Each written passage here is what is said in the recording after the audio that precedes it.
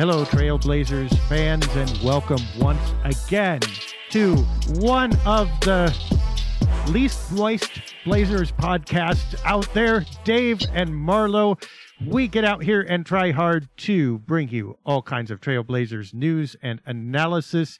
It is a packed week with developments. Marlo, how are you feeling? It's like a blizzard out there. In fact, if you're in the southern part of the country, but even with Blazers news, oh my goodness, there's a lot of stuff going on this week. Lots of stuff going on, but one thing we can say, those Blazers are undefeated in the month of February. I know it just started, but undefeated. So, always a good place to start. Of course, they're going to pick the shortest month of the year, but yeah, that will be, it'll be interesting to see how that goes. They get a big, long break in the middle. We'll get to that, but one of those advantages of the big, long break, news just came down before we started recording this. Jusuf Nurkic's calf strain is serious enough to keep him out until after the NBA All-Star break. He tried to give it a go, played against Atlanta, came out against Memphis after just 4 minutes, and hasn't looked quite the same the last week or so. And now he's going to be out for 7 or so games. What's your initial thoughts hearing that? It's been a really rough season for him. They had a couple of weeks ago, an article came out that said he was like throwing up at halftime. So he's been sick, dealing with the calf injury. Just a really rough go. And you can sort of see it on the court. The substitutions and the Blazers playing, Drew Eubanks over him. So just hoping for the best with him. I don't think it's going to do a lot to change his trade value, just based on the fact that teams know he's injured, so he can still be traded. But just as a person, you're absolutely hoping that things are better for him in the future, and hoping that he's able to get that calf injury back to 100% normal. So now, yeah, a calf strain is one of the lesser injuries that you can list, and I think they're careful to describe it as that. That's one thing that's like, okay, it's a calf strain, I get it, but we're talking a week and a half. We're talking 7 games missed with that. That's a heck of a strain.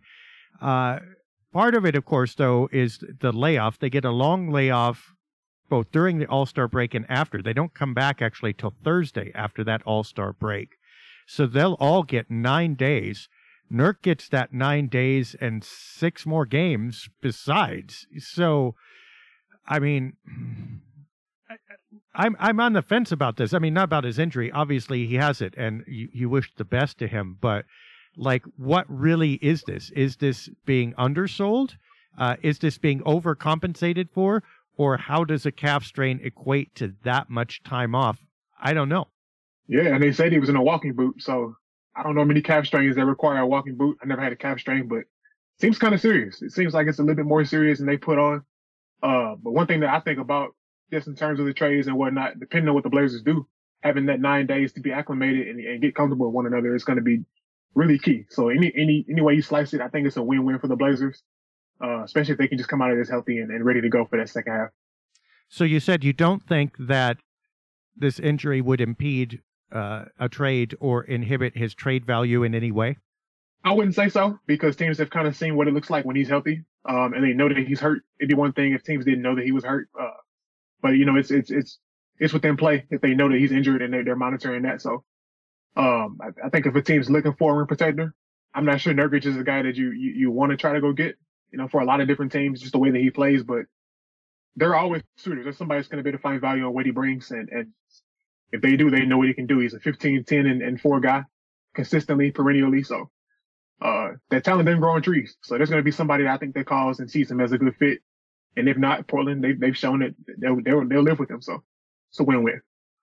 Yeah. Now, if you're looking at Nurkic's trade value, how much do you have to take into consideration injuries? I'm not talking about this injury, but look, it's been since 2018-19 since he's played more than 70 games. In fact, since he's played more than 60 so far, since they haven't gotten there.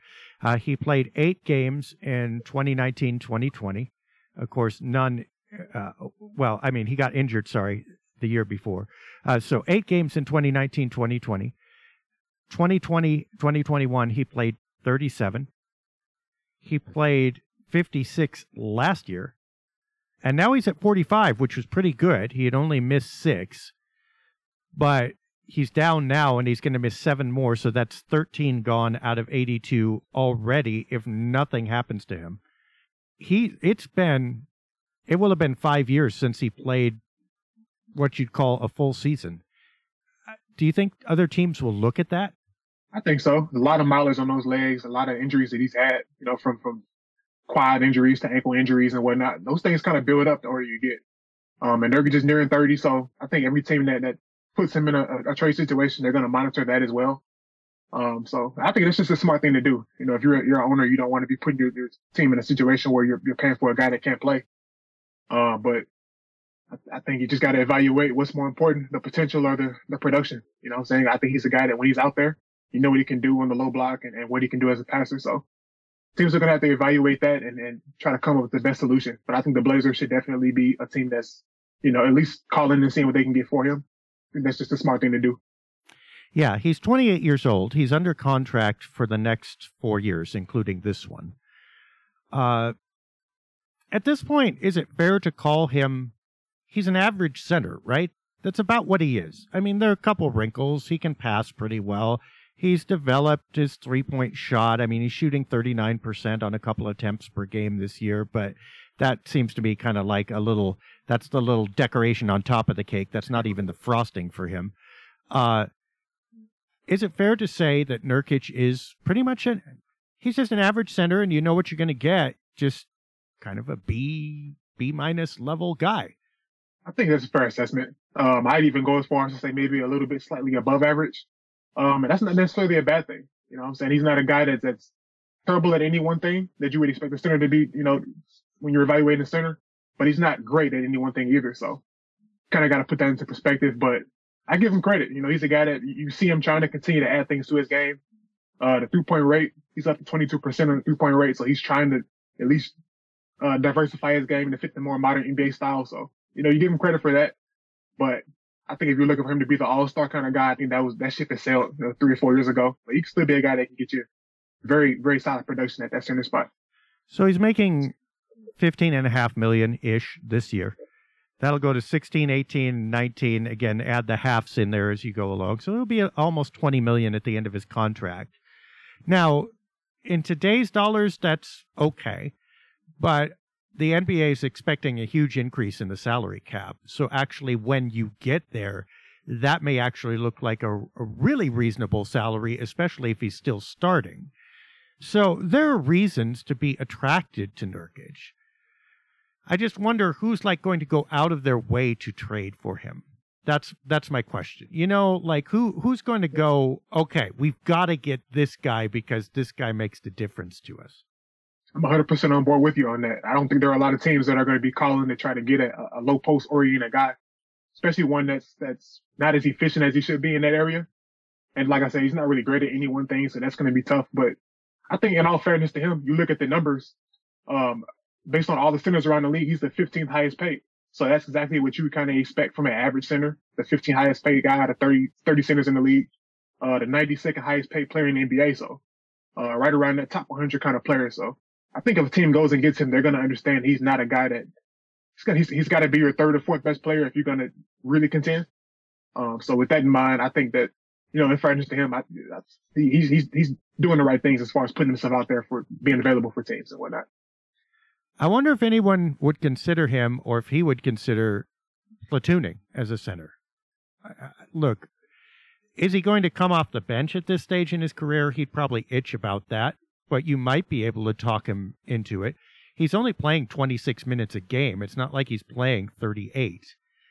So, you could have a starting center who's good and have Nurkic as incredible depth, especially if that center isn't huge, isn't a 7-footer.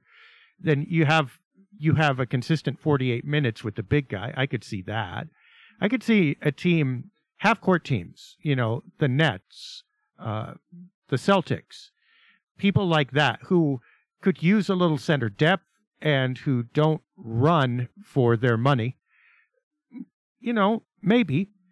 Question is, could the Blazers get enough back to make that worth their while? I mean, I could probably put Nurkic in a place or two where he'd be okay, but what are they going to give up now to Portland to get the Blazers to trade away their starting center. I think that's well said. And just keeping an open mind about it. If you were his agent or if you were a player that was courting to try to bring him along, that might be something that you pitch to him. At 28, you've had a lot of injuries. Maybe something like this is what you use to kind of extend your career and keep your longevity going. So it's definitely something to consider. I've always viewed Nurkic as sort of a outspoken guy, a very, I'm not sure what the right word is, but he wears his emotions on his sleeves a little bit. So he'd be a guy that I would kind of worry about with that kind of thing. But if he's playing 25, 30 minutes a night and he's doing what he's doing, I think those complaints would be, at a minimum at that point. Yeah. I mean, the Raptors, obviously, they might be able to use him because they have the defense to compensate for his lack of lateral mobility, too. The Knicks, that would be interesting, but probably toxic combination with Julius Randle, I'm thinking. I'd pay money to see that, though. That would be pretty funny. Maybe there are a couple other places where he could be. But yeah, I mean, who has something that will light the Blazers up? That said, even a first-round pick, and look, it would have to be a low one. No one's giving a lottery pick for Nurkic. No one's giving a mid-range pick for Nurkic. No one's giving an unprotected future pick for Nurkic. But let's say a contender is going like, okay, we have this pick that's going to be in the 20s. We'd trade that for Nurk. That could free up trade possibilities for the Blazers because remember, one of the things that they lack is their first-round picks to trade because of this Bulls protected pick that they owe. That could be, even a low first-round pick could be outsized valuable for Portland because things like the Stepien rule don't care whether the pick is low or high. It's just a first-rounder, right? So there might be some wiggle room there, too, if Portland was willing to eat a loss and, free up future trade possibilities. Definitely something to consider. I think you got to put everything on the board right now. With Nurkic being he's under contract until he's 32 years old. So a team that gets him, they're going to be able to use him for a long time. They see fit. What I've gathered, if the Blazers want to use that pick they get to the Bulls, they make it unprotected. They can make a move. So I think you got to put everything on the table right now and see what you can do. But Nurkic is one of those guys that you got to keep an eye on at this point in the season. Is there any way you unprotect that pick right now to Chicago? Oh man, it's got to be something. It's got to start with Pascal and then with Siakam. Yeah, I think it's got to be something like this. Got to be. That's exactly me. Like yeah. Well, let's do the other one, and we're skirting around. We've missed some major topics here. We promise we'll go back, but since we diverted into the trade thing, here's one of the big questions that I've heard from people outside of Portland: would you throw Shaedon Sharpe into a deal for Pascal Siakam? Oh man, that's tough. I just seeing the window that the Blazers are in right now, and feeling like they're in sort of a win now mode with Damian Lillard's timeline. I think I might. I've seen enough of Shaedon Sharpe to believe that he's gonna have star potential.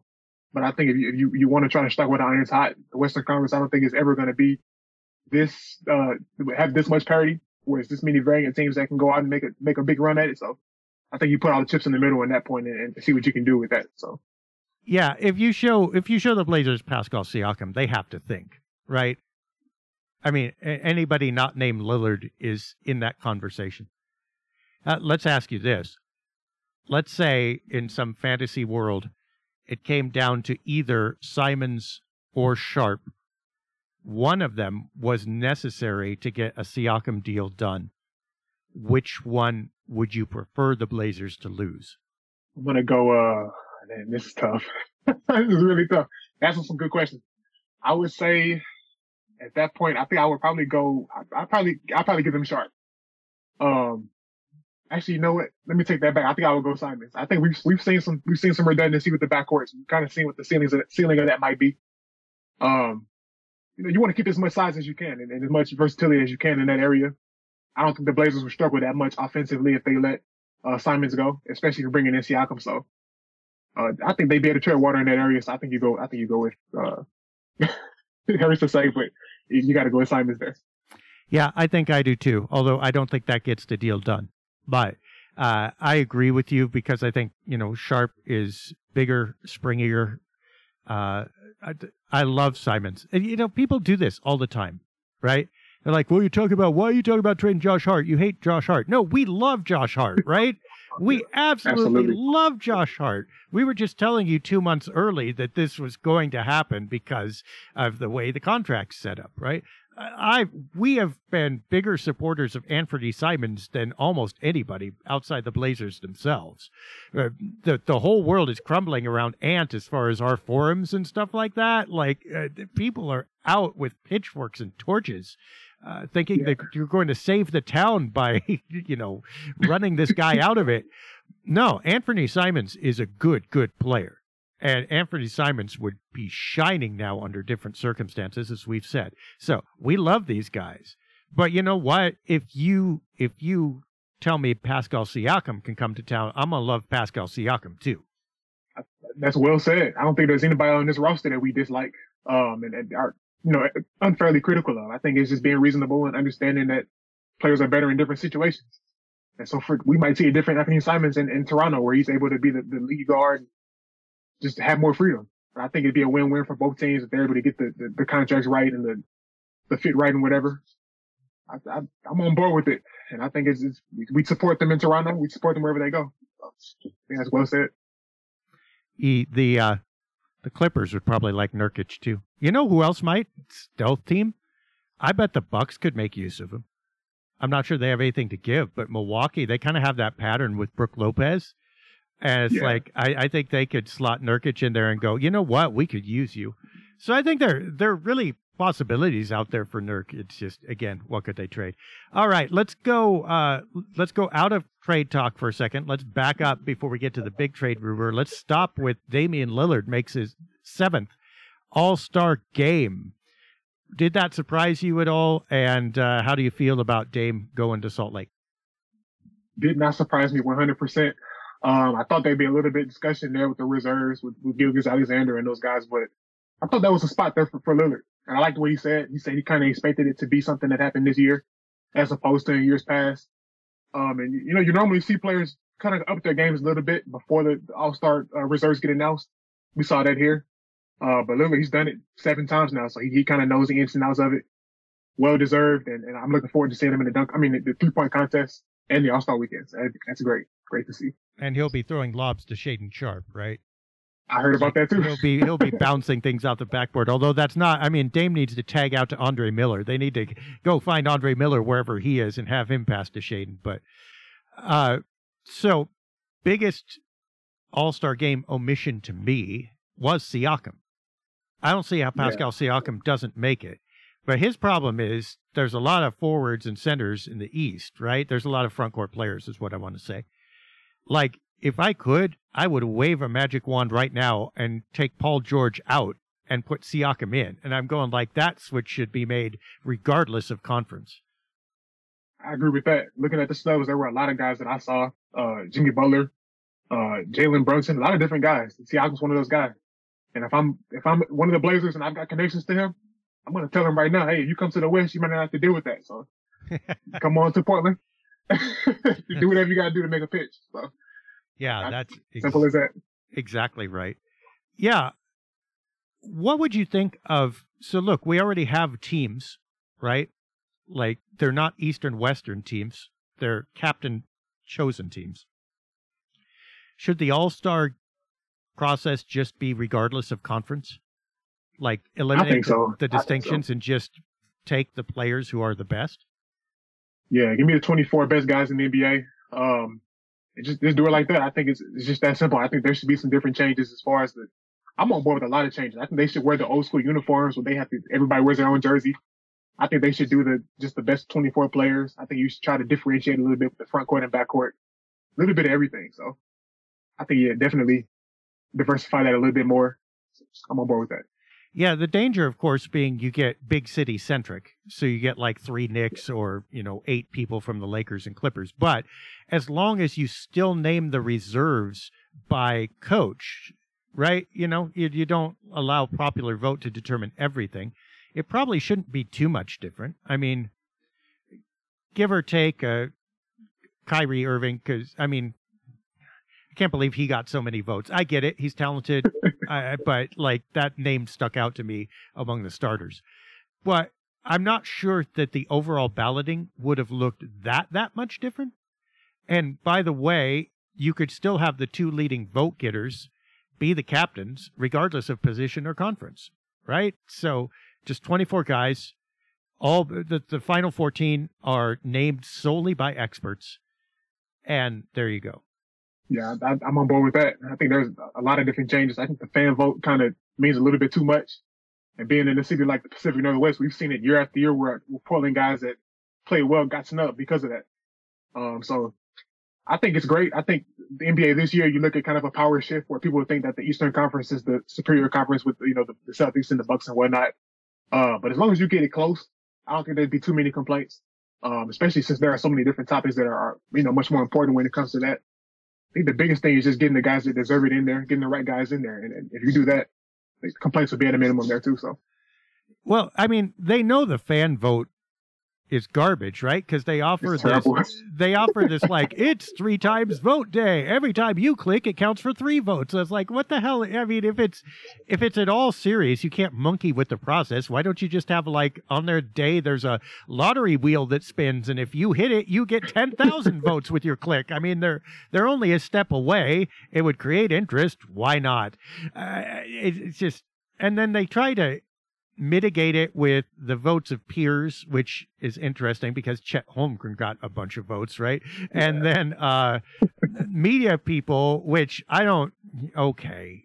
Nowadays, do I trust media people? I do not.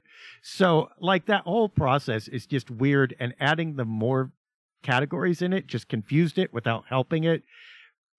I don't know. Maybe should all get together and just everybody raise their hand who wants LeBron James. Okay. It's like, we knew that was going to happen anyway. What are we doing with this? Hey, you might as well try something different. I guess my question to you would be, where do you think Jeremy Grant fit as far as like the snubs go and whatnot? I thought he was had a great season so far, but kind of just outside the list. What do you think about that?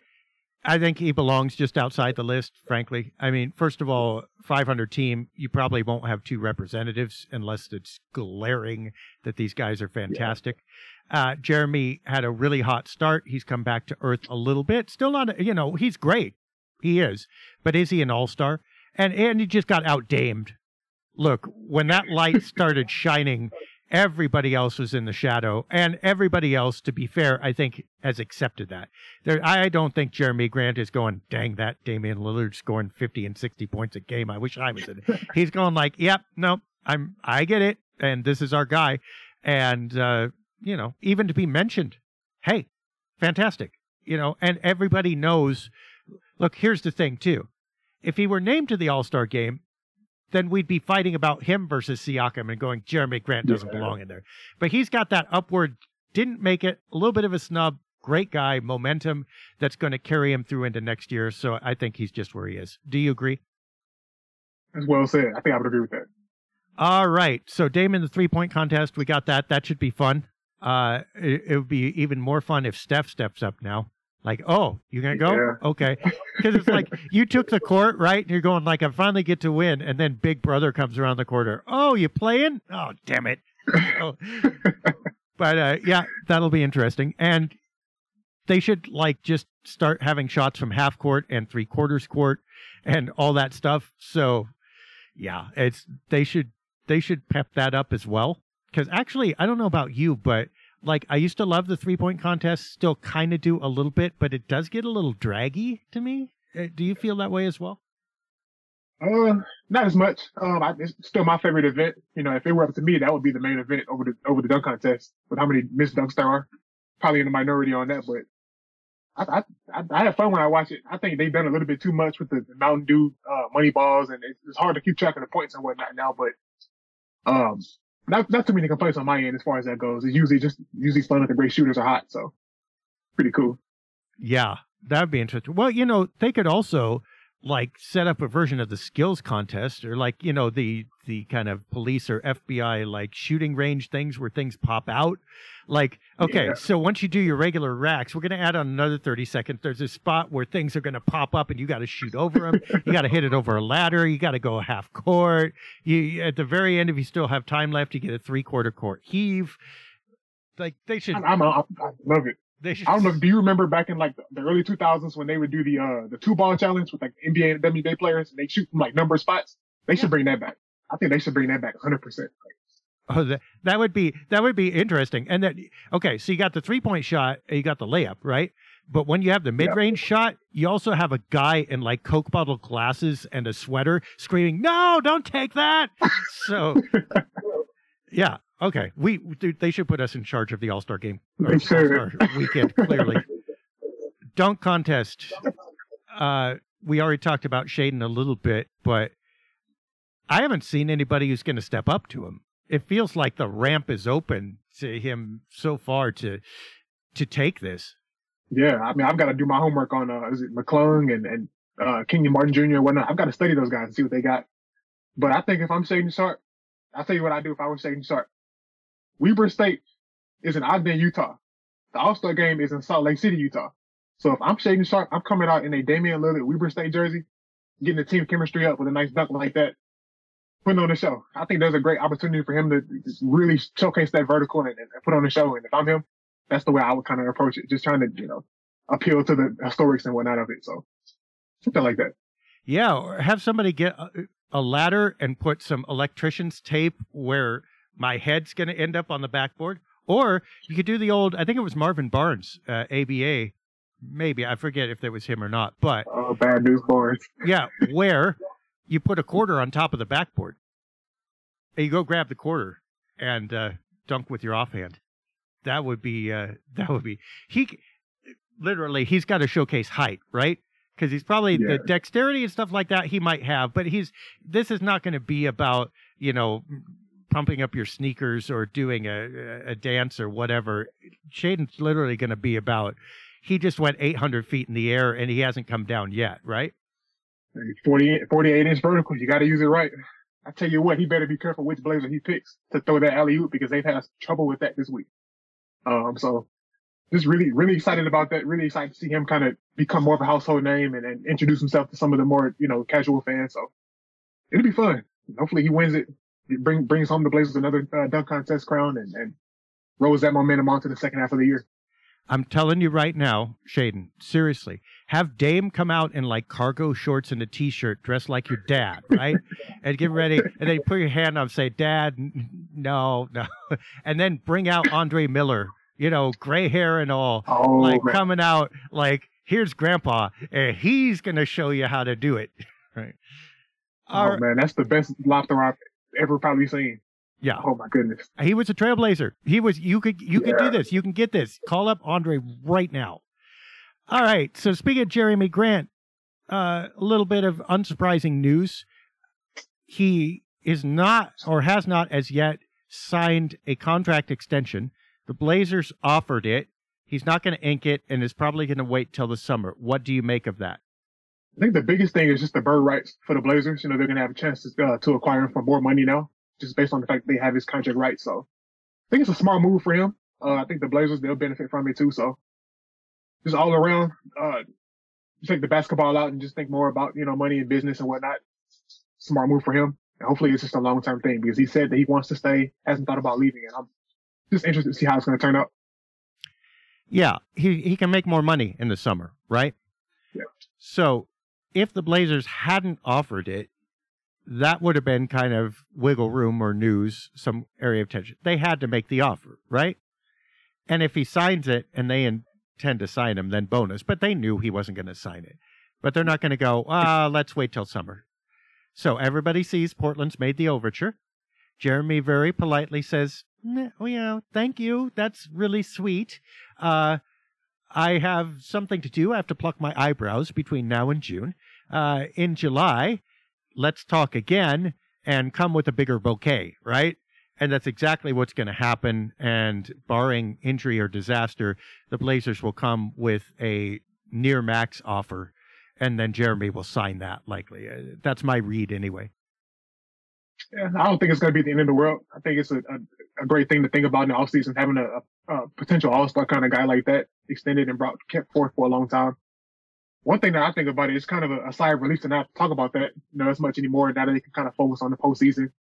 And they got that out of the way. So now we got to worry about Josh Hart and those guys now. So kind of transition into that. Yeah, we got 1 week. Now, let's start, though, if we're talking about trade deadline, with the hot name that came up, and it had come up a couple months ago as well. Jared Vanderbilt, Utah Jazz. Rumors are that the Blazers are among suitors, and usually when stuff like that is said, it's warm. Very seldom does Shams come out with something that's either speculation or completely cold. By the time he mentions it, there's some heat under that. Doesn't mean it's going to happen, but it's not trivial. How do you feel about that, and what do you feel would be fair compensation for Vanderbilt? I think the first thing is that I'm not against the idea of bringing along Jared Vanderbilt, so long as the Blazers front office doesn't think that that's the only move that deserves to be made. I think they got to go and do a second move. But you're talking about a guy that's in his early 20s. When they played the Blazers this year, he showcased that versatility. He's guarded Dame Lillard for stretches, and he's performed well.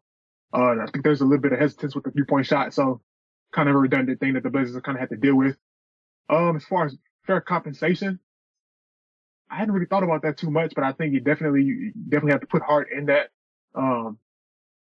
Definitely guys like that. You got to match salaries up and whatnot. I think you'll see Hart in a situation like that, but you can get younger, more defensively oriented, and more versatile. I think you take a chance on it. It'd be tough to kind of move on from Hart, but I think you got to see both sides of it and think about what you can get. So here's the thing with Vanderbilt. He's bigger. He's 6'8", 6'9", right? Hart's like 6'5". He's bigger than Hart. He's less versatile than Hart. He's a better defender than Hart, but he doesn't have any kind of 3-point shot, and I know Josh Hart doesn't this year either, but historically he has. He is an efficient scorer, and he's 23, as opposed to being a veteran. So you get, this is an EQ thing. This is your equalizer on your boombox. Some of those things are up and some of those things are down. This is not floored MTV video, thrashing. It's here and there. One concern I have, what position does this guy play? Is he a power forward? Is he a swing forward? What's your read on that? We talked about it a little bit last week. I recall, I think he plays about a quarter of his minutes at center, which you obviously don't want at 6'8", but he's shown that he can do it. He's versatile in that regard. I think you definitely want to kind of see him play the forward a little bit, kind of like how Jeremy Grant did at the beginning of the year, where he was kind of guarding the perimeter players. But this just gives you more opportunities to kind of play around with that and just tinker guys around different lineups and switch on defense. So I think it'd be a fun move, especially if you don't have to give up too much. And like I said, as long as the one caveat is that this can't be the only move you make. If this is it, then I think there's going to be some disappointment. But he's a nice young player, so I'd vouch for that. Yeah, so he's in his 5th season. Last year was his first one playing more than 70 games. He played 74 last year, 64 the year before, and then at the beginning of his career, he was only appearing 17 and 11 times in 2 years. So he played 28 games in his first 2 years, which barely counts. That's not even that's like a third of a season. So he has no mileage there. So he should be fairly young, fairly fresh. He should be figuring out what it takes to play in this league. All those are good things. Do you feel that there's any chance of him starting here? I guess it absolutely have to depend on who the Blazers gave up in that deal. I think if they did give up Hart, you could kind of go back and forth with he and Nasir Little. I think in that situation, I think you probably go with Vanderbilt starting just because Nasir Little is a little bit more nuanced as an offensive player, so you want to keep that on the second unit. But you can definitely kind of, talk me into both sides of that. I think that the Blazers, with the issue they have with offensive rebounding, I think you probably want a guy like Vanderbilt in there. He's one of the league's best offensive rebounders at that. So lots of different areas you can go with that. I think there's a case you can say he starts, but I'm saying it's not set in stone though. Yep. So if it's Hart, we need to make the contracts match. Rudy Gay works. There are probably other possibilities, but that's the easiest one, which is not terrible for the Blazers because they could either just cut Gay or whatever. He has one more year after this. If the Blazers could get him for a price below Hart, In other words, they're less expensive. Do you think that that's an automatic yes? It depends on what you mean by, like, you talking about like Drew Eubanks or something like that, or Well, like, what do you think? someone below hard on the roster, probably not Eubanks, but like one of their young players who's not Shaden Sharp. Also, like Nasir Little, something like that. Or anyone below Hart. What point does Vanderbilt become a bargain or a yes? Thinking about, I'm just off the top of my head. If you were to offer me McDaniels for a Little, I'd probably go Little. I'm very impressed with how he's elevated his game every year. I don't know. I think if the lowest I'd probably go is maybe Eubanks, but that's just me. I don't know. What do you think? Yeah, I'm not sure I'd trade. Well, I mean, yeah, I guess you could trade Eubanks for him, but that's like you're keeping Nurkic then, right? Because then you have no centers. Yeah, I think if the Blazers can get him for one of their younger players or expiring players, I mean, Justice Winslow, if you don't plan to re-sign him, he has no value to you, so okay. There are other young players that he could go for, maybe throw in some second rounders or something. At that point, I think Vanderbilt would be an interesting get. I like your asterisk, though, that we learned this in the Olshey era, right? That just because a move might be smart in the moment doesn't mean it's the long-term solution or the only solution. And it's okay to say, I did smart there, and I did smart there, and I did smart there, which is like saying, I got 3 answers pretty cleverly right on the math test. But yeah, did you graduate? No. Okay, well, what was the point then? Right. So I think we're in accordance there. But I think, gosh, Vanderbilt would be a really interesting defensive get, and that's exciting. He just doesn't solve your Josh Hart problems. All right. Speaking of Drew Eubanks, though, dunk contests, he did the Statue of Liberty. You know, that was against Memphis, I believe. He's come in with energy, helped them win against Atlanta and Memphis. We need to take a moment to remember our hometown center. Have you been impressed by his play this week as Nurkic has faded and he's stepped up? I think I'm generally always impressed when it comes to Drew Eubanks, just based on the fact that he doesn't make losing plays. I think everything he kind of does is a positive, a net positive. And he takes high percentage shots, sets screens, plays hard. You know, you can kind of see him when he's met his match, you know, in the interior. But what we're expecting from him is basically what he does from a backup center. You know, I think if you were to start him every night, you sort of see some of those deficiencies kind of play out a lot more. But just from what we kind of expect, I think him, Trinity Wofford, a lot of those guys, they played well in that game. So I'd say I'm impressed for sure. Yeah, I mean, is it fair to say about Drew Eubanks that he's really good until he's not? Like, when he in his sphere or against the right matchup, he's going to be fantastic for you. Totally bankable. The only thing I would say he doesn't do quite as well as Nurk is set screens. I mean, he's good at it. But Nurk, when he's on, is a really good screen setter. Drew doesn't quite have that upward potential. But he's bankable with every shot he takes, makes a dumb play, always tries hard on defense, has a little bit of mobility. He's fantastic until he's overmatched. And then he's like, it's just like that war card game. Like, you're playing a 6, but they got a king. You're never going to win that, and it's never going to be tied. It just cannot be done.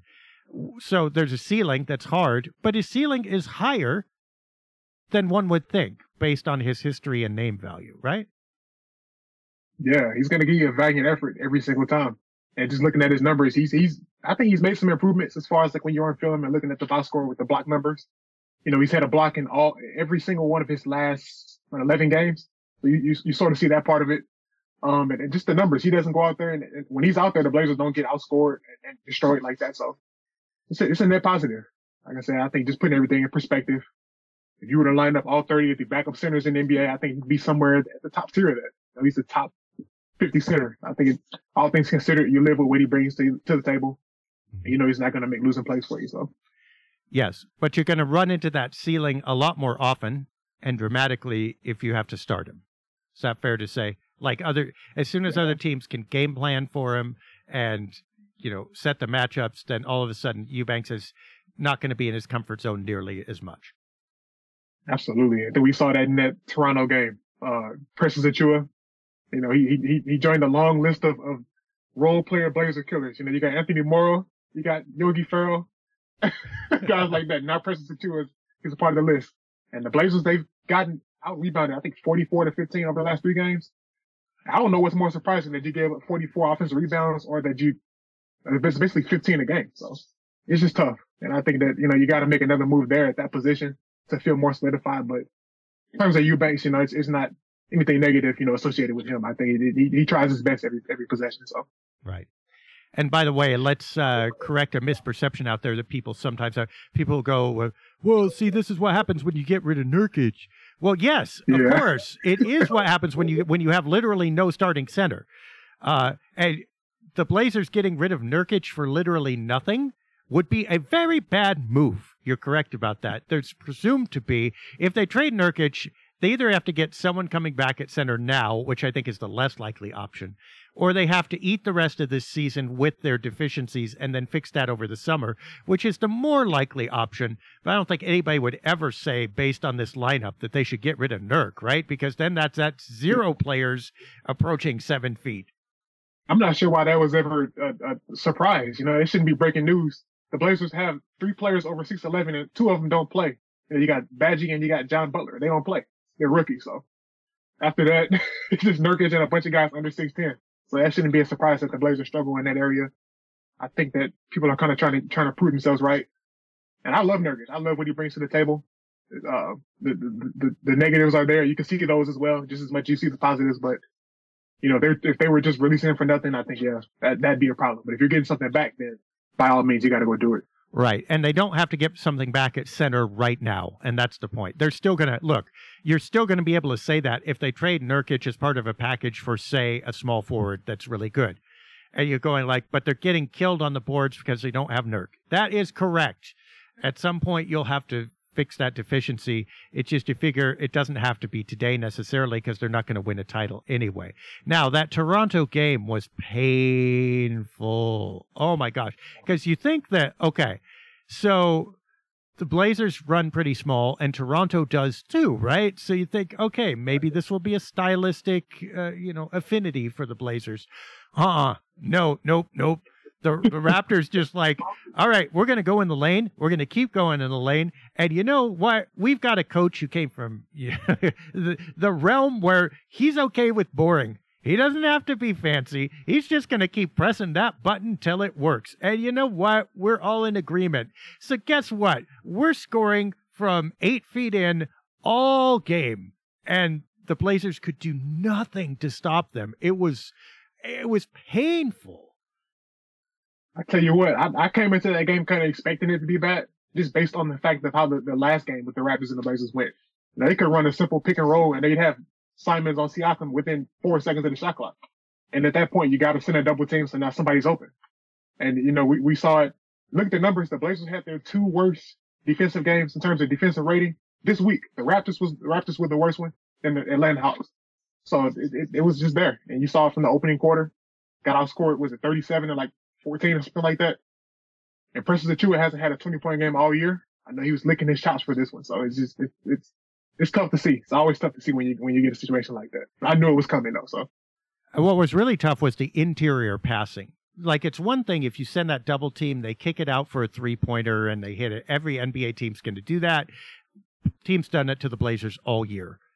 But when you send a double team and the other guy goes down the baseline and there's a 6-foot pass for a layup or a dunk and that pass happens right across the paint, you're going like, oh, this is not sustainable. This is like literally playground YMCA level easy offense. And it's like, that's what the Raptors did. They might as well have been at the local gym. Discouraging, not necessarily surprising. Dame Lillard scores 30, which is, that shame on you, Dame. Why are you slacking off? But he scores 30 and the Blazers just get housed. Then you get the Hawks and the Grizzlies where Lillard scores 42 apiece and all is right with the world again. What do you take from the Atlanta game and especially the Memphis game, which was kind of the inverse of the Toronto game in terms of momentum and spirit? after that Memphis game, everybody's going, yeah, NBA championship on the way. How do you feel about Atlanta and Memphis? The Atlanta game was really weird to me. Just looking at the way the scores kind of went about. The Hawks took a 23-22 lead in the first quarter and then never led again, despite, tying the game up and hanging within distance in that game. So they were really close. But I think the biggest takeaway was the fact that Damian Lillard, when he's aggressive in that first quarter, when he's calling the shots, they're an entirely different team. And I kind of looked at the numbers on this. He ranks 26th in first quarter points this year at 6.2. But when he scores 7 or more, the Blazers are 12-6. So they're basically almost a 70% win team compared to 13-20 when he doesn't. So, we saw that. And then in the Memphis game, he scored 40. He didn't score a single field goal in the first quarter. So we kind of showed both sides of that. But it was just kind of surprising to see how the Blazers were able to win both of those games despite, the struggles and the injuries and whatnot. So very resilient week for them, I'd say, overall. Yeah. When Dame scores early, the Blazers don't get behind. And that's been one of their problems, right? So basically, we know that Dame is the cowbell, right? The answer to everything is more cowbell at this point. And they just keep beating that until they're done, I think, until it stops working. I guess this is what you go with, because I just at the beginning of the season, do you remember the first few weeks where these guys were new to each other, but they were hitting each other with passes? There was synergy. It looked like there was something really special going on there. And it was like the day you show up to camp with the whole staff and everybody just gets in the kitchen and starts cooking together and bonding and stuff. But then somehow you get down to business, or the weeks go by and you're back to cafeteria mode. Like there's one guy in the kitchen cooking, serving everybody up. The Blazers are in cafeteria mode right now. And Dame is the chef. And everything's coming through and out of his hands, and everybody else is eating at his table. That's all right. I mean, it's okay. It's working. First of all, do you think he can keep this up through the season? Do you think we're going to see 40-point games on the regular from him? And do you think the Blazers can continue winning in this style? To answer that first part, I don't think he has a choice. He scored 42 and they won by 4. In the second game, he scored, 40 against Memphis, and they were in a competitive game there too. So I don't think he's going to have much of a choice. And if there's one thing that we've seen with the Blazers is that they kind of start off games slow. They got outscored 68-33 combined in the Raptors and Hawks game. So I think it's going to be an onus on him to kind of go out there and really, get the show running right away. So I don't know if he's going to have much of a choice in that. And I think they can try to do more pick and rolls and get guys going. But at the end of the day, it kind of begins and ends with him. And as far as can they continue to win games like this? I don't know. There were just so many different variables that went into that game that it's kind of hard to imagine them winning a lot of games like this.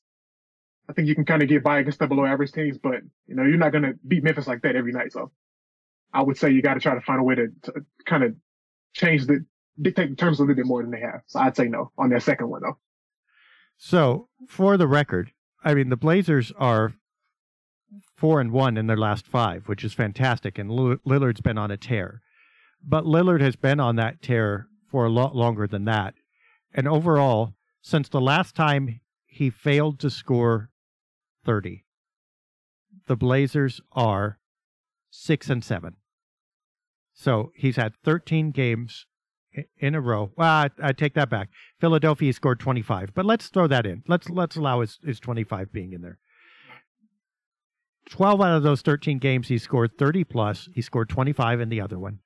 The Blazers are 6-7 in those 13 games. If you take out his 25-point game and don't count it in that tally, they're still 6-6, with him scoring 30 plus. That's winning for the last 5 games. It's 500 overall. I don't know. I'm just feeling like I should love Dame right now and not pay attention to much else.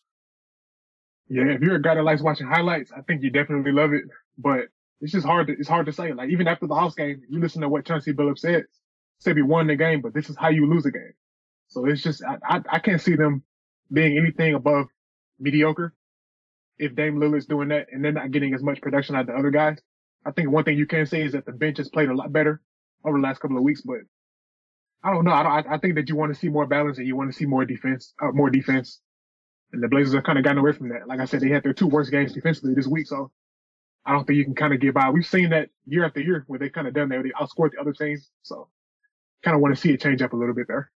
I still want to see Justice Winslow back, too. I mean, that'll give them a fourth bench player along with Eubanks, Gary Payton, and Nasir Little. So that will help. Like, okay, sorry for all the analogies, folks, but I'm right-brained about this. It feels like right now, sometimes like someone that you love will get sick, and let's not go too far with it. Let's just say they're sick, right?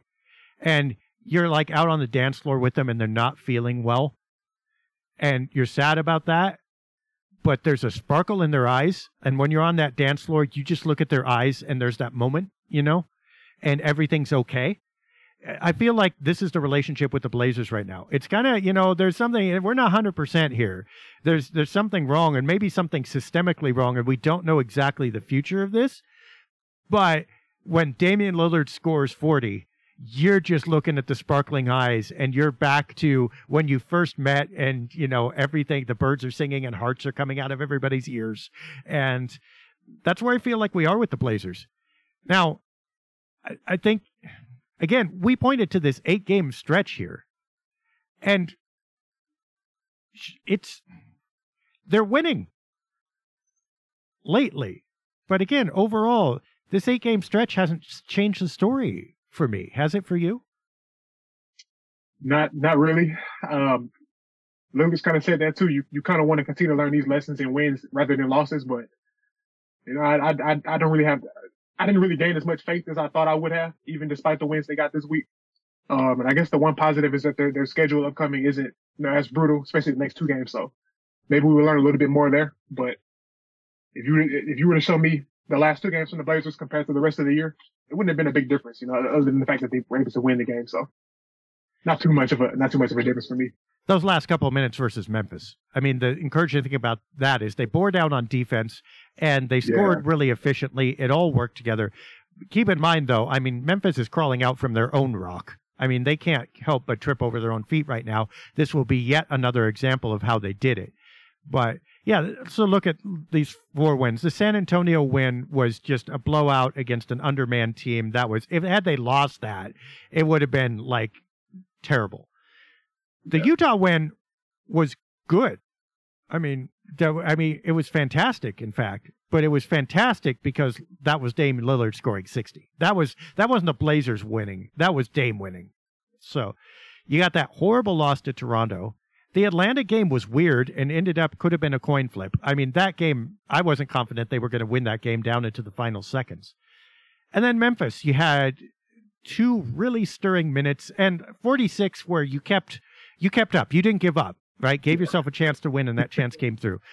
I'm still not describing a single win that's sustainable or indicative, even the Utah one, because Dame can't score 60. So, yeah, I mean, we need to see more. I think I 100% agree with that. There's been a lot of oddball games, not really wins that you would, like, from start to finish on both ends of the floor where you're like, wow, this team really put it together. Even in that Utah game, like, the Utah game and the Memphis game are kind of similar to me in a sense that they both started off where it was like, oh, this might be a disaster. You know, Utah got out to it was 30-19 lead. Memphis got out to an 18-5 lead. So there were some hiccups there too. And you just wait for the Blazers to kind of play a full game. One of those games they played in November where they from start to finish were locked in and were limiting mistakes. I think the one big thing is they've kind of cut the turnovers down a little bit.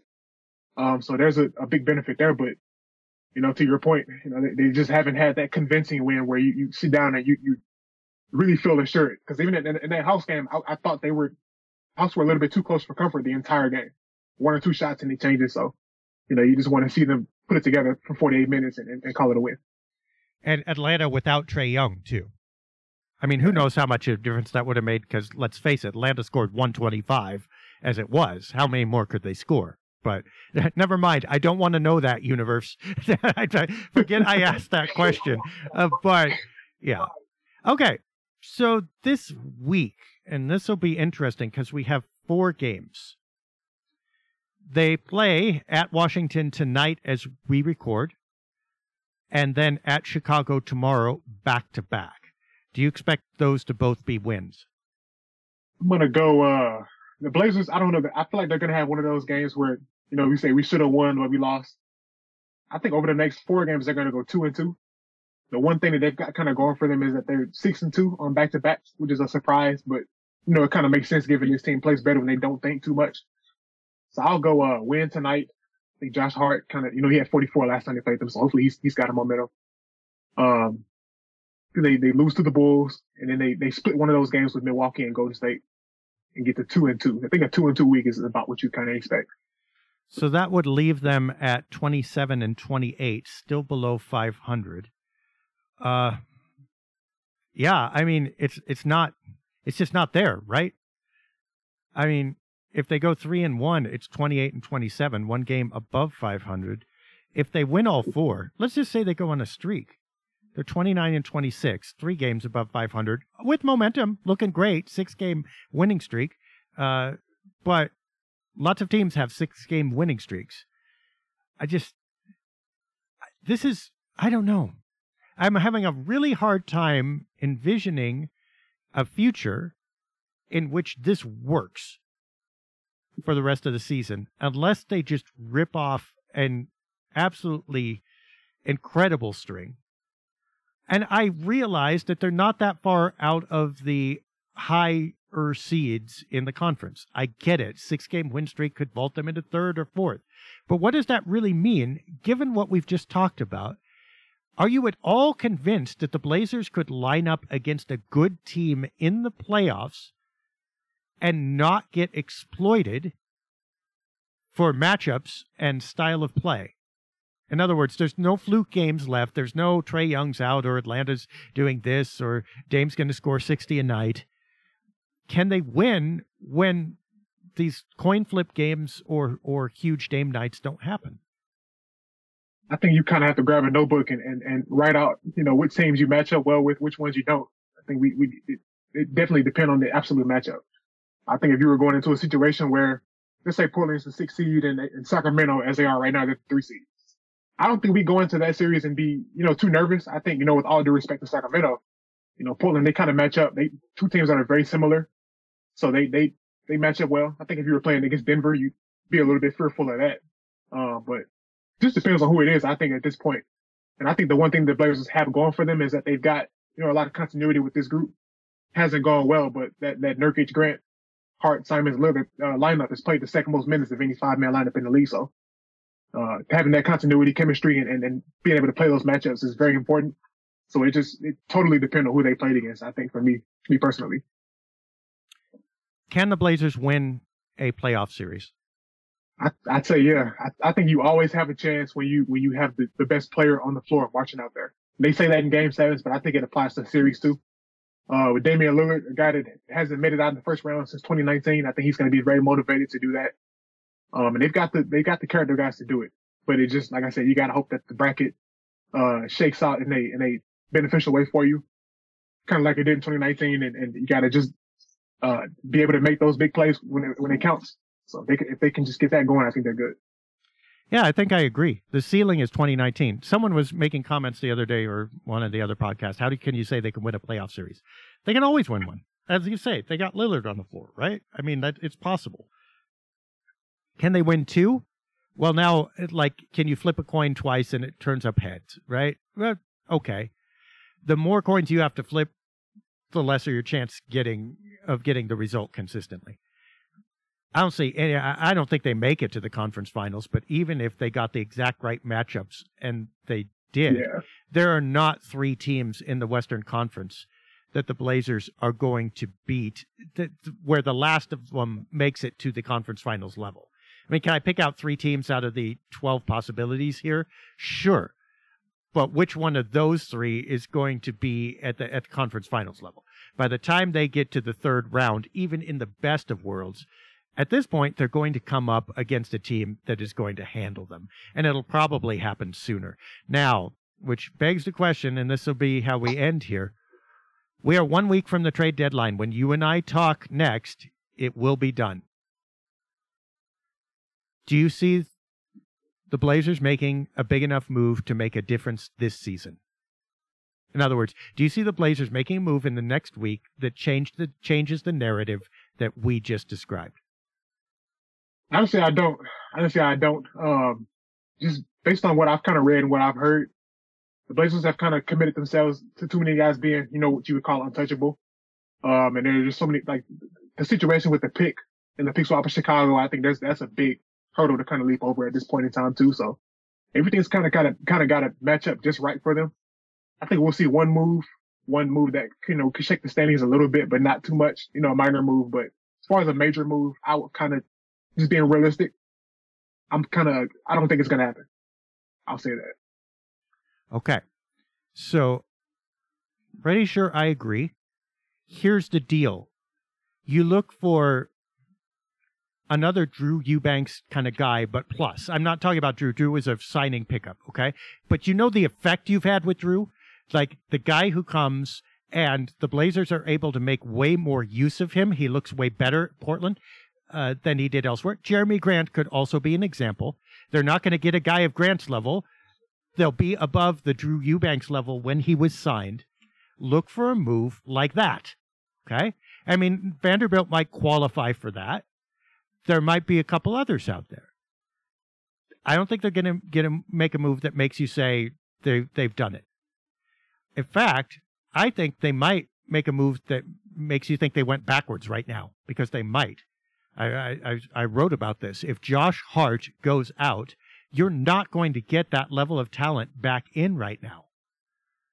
But you get the guy who you go for the second half of the season, hey, this guy's way better than we expected. He looks like he fits.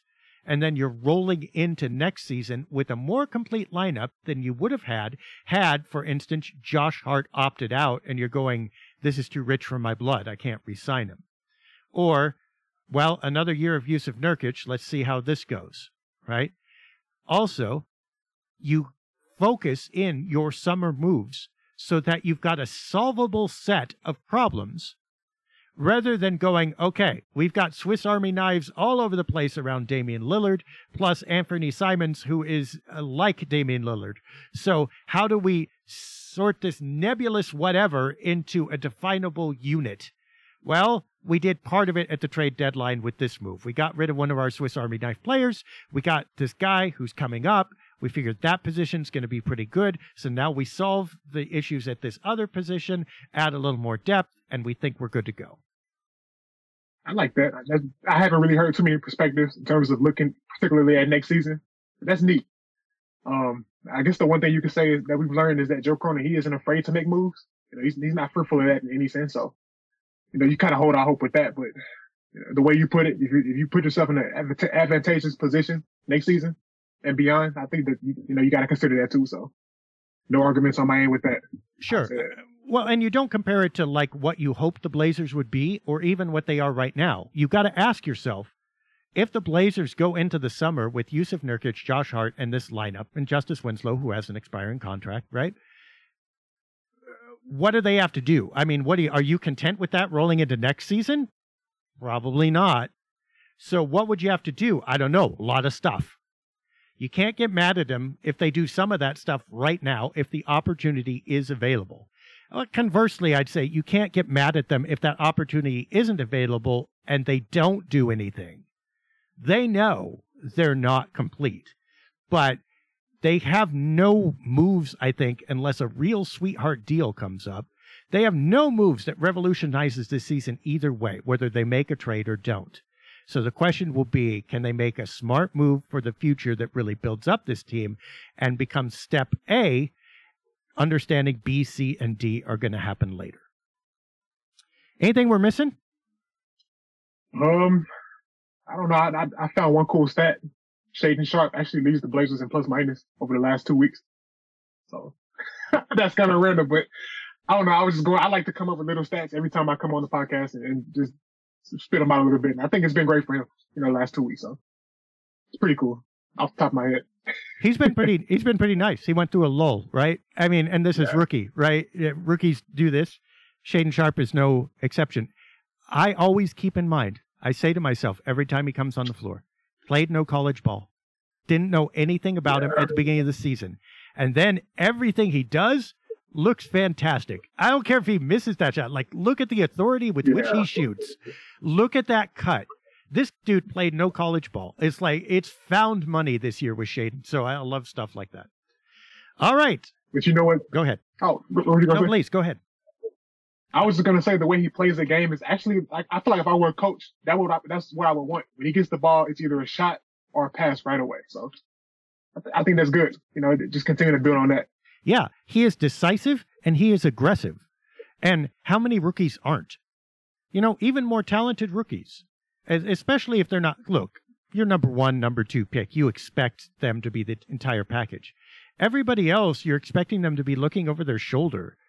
And Shaedon Sharpe is like, no, I'm not looking over my shoulder at you. You look over my shoulder. By the way, you can't get high enough. You better go up into the cheap seats if you want to see actually over my shoulder, because I'm jumping at least to the 200 level. So if you got issues with me, we'll correct them, I suppose. But for now, I'm going to do what I do. And I hope he never loses that attitude, because it's like star power and potential right there. And I don't care how many shots he misses. Oh, here's the other thing. He's got that quiet swagger, right? Yeah, it's not the loud. Do you remember Jared Bayless? Did you watch Jared Bayless at all when he was in Portland? Oh, I was a LaMarcus Aldridge fan, so he'd come in the game, and if he missed 10 or if he made 10, he kept shooting.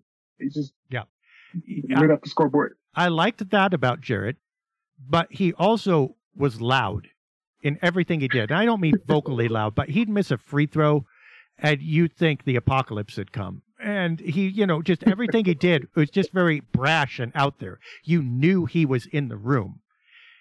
That was an asset in some ways. It was a detriment in some ways. Shaedon's like, if you don't know I'm in the room, that's your problem. I'm going to play, right? And it's like you watch him, it's like, oh my gosh. He's absolutely unabashed and yet absolutely not out of place.